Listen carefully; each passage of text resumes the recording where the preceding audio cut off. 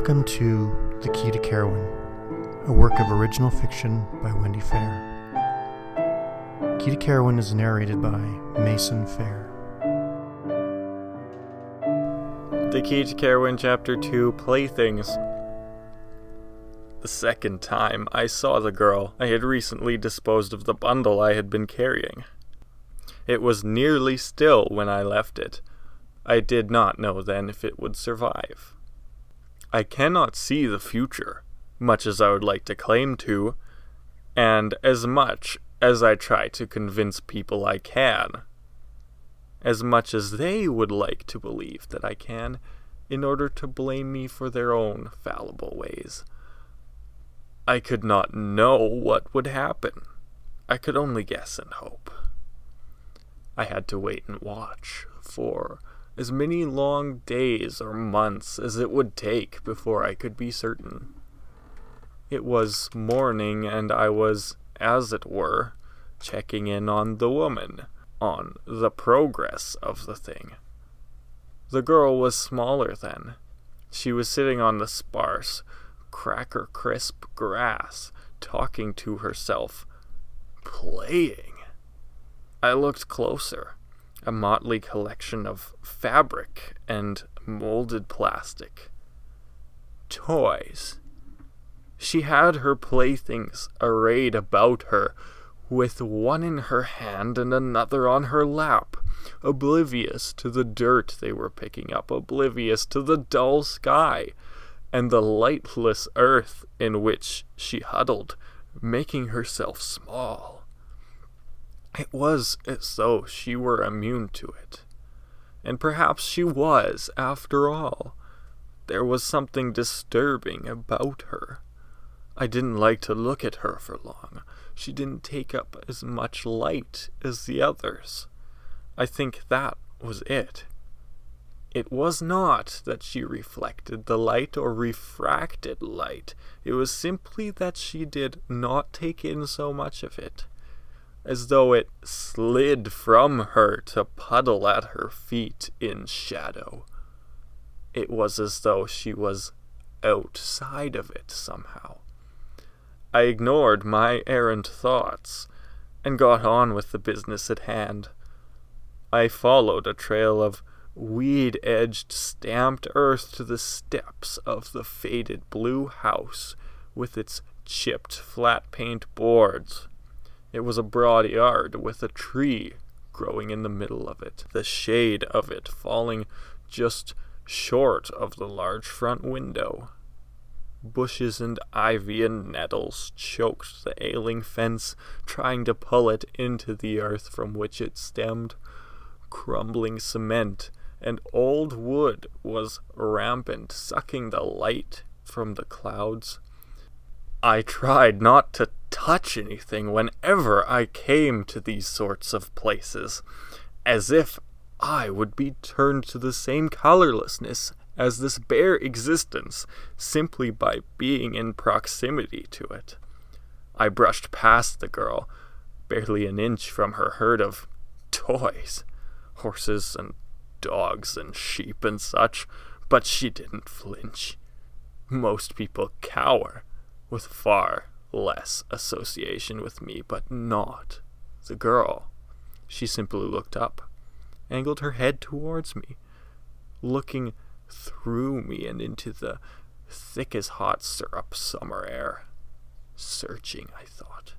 She had eyes just learning to be green, bright against the flattened backdrop of the summer heat that flushed her pale face, her cheeks and lips providing the only real color in this drab scene. Her long dark hair was almost captured in a falling down ponytail, the itinerant strands that had escaped plastered to her forehead with sweat. She heaved a sigh, frowned disapprovingly, and returned her attention to her toys.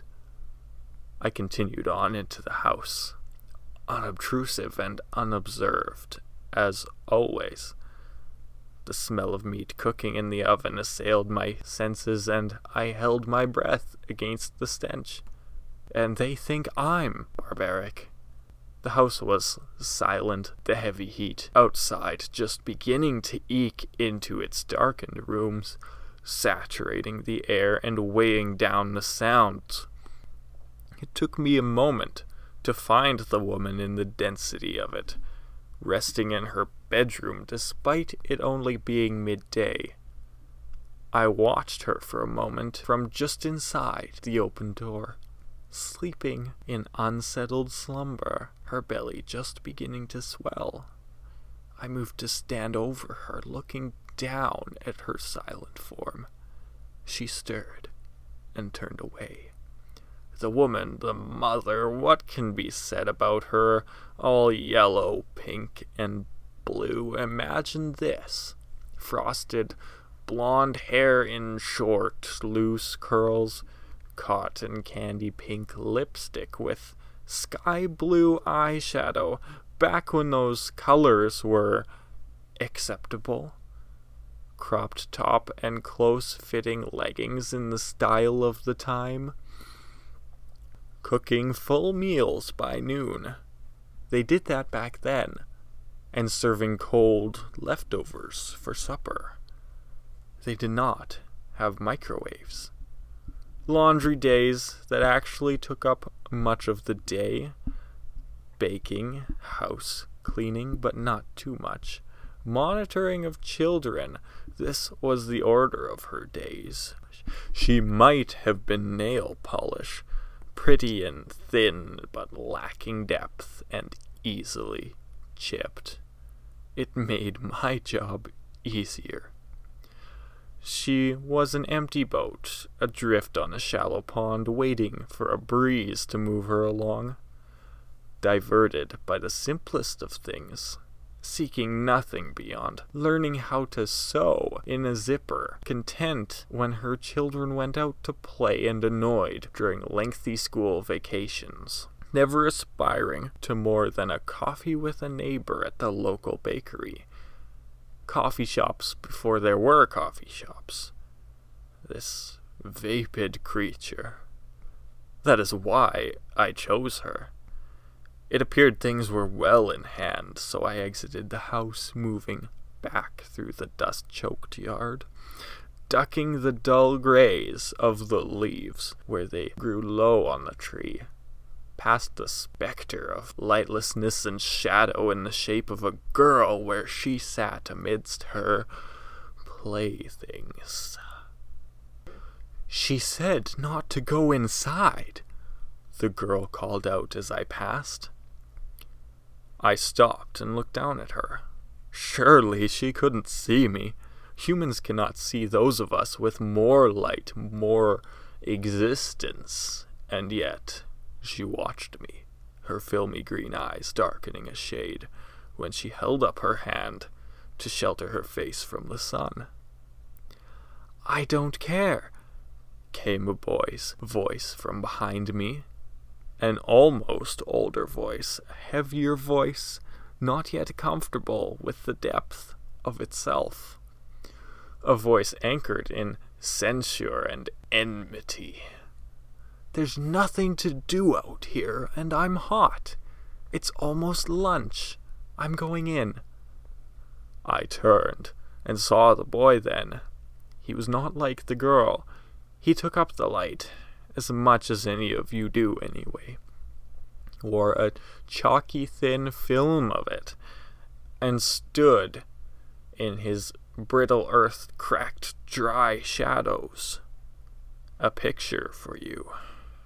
Long, unruly brown hair with enough blonde in it for some to call it that, but not in this light. Flare-bottom jeans, a sign of the times, green and ripped on one knee, pant legs an inch shy of his feet, a striped brown and blue t-shirt that almost did not reach his waist, an unwavering, annoyed frown just below the fading bruise on his cheekbone, and a stride that was long enough when he was intent on his mark. a tree branch, bent and ready to thrash back. He might, at some point, become the sort one did not turn their back on. But he was not that just yet. For now, he still felt guilt and love and sorrow and even joy in spared quantities. He climbed the stairs to the house and went in, closing the door loudly, defiantly. The girl watched the closed door for a time and then glanced up at me, or perhaps the sun. Her small red mouth twisted. She turned back to the toy in her hand and sighed a whispered sigh. I was to see the girl frequently after that. Each time I checked on the woman, drawn by a need to monitor her existence now that I had recalled it. Always the girl sat alone. Always she watched me without seeing me, and never did she shrink from my presence. I liked that.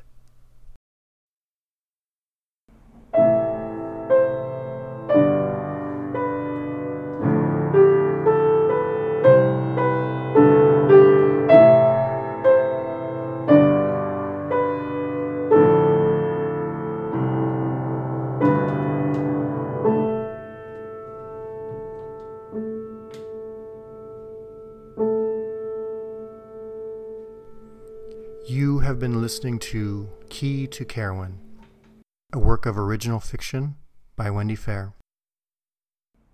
Key to Carowin was narrated by Mason Fair, with original music provided by Serena Fair.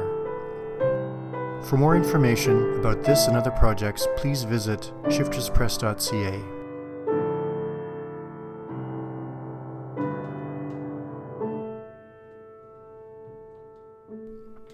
Thank you for listening.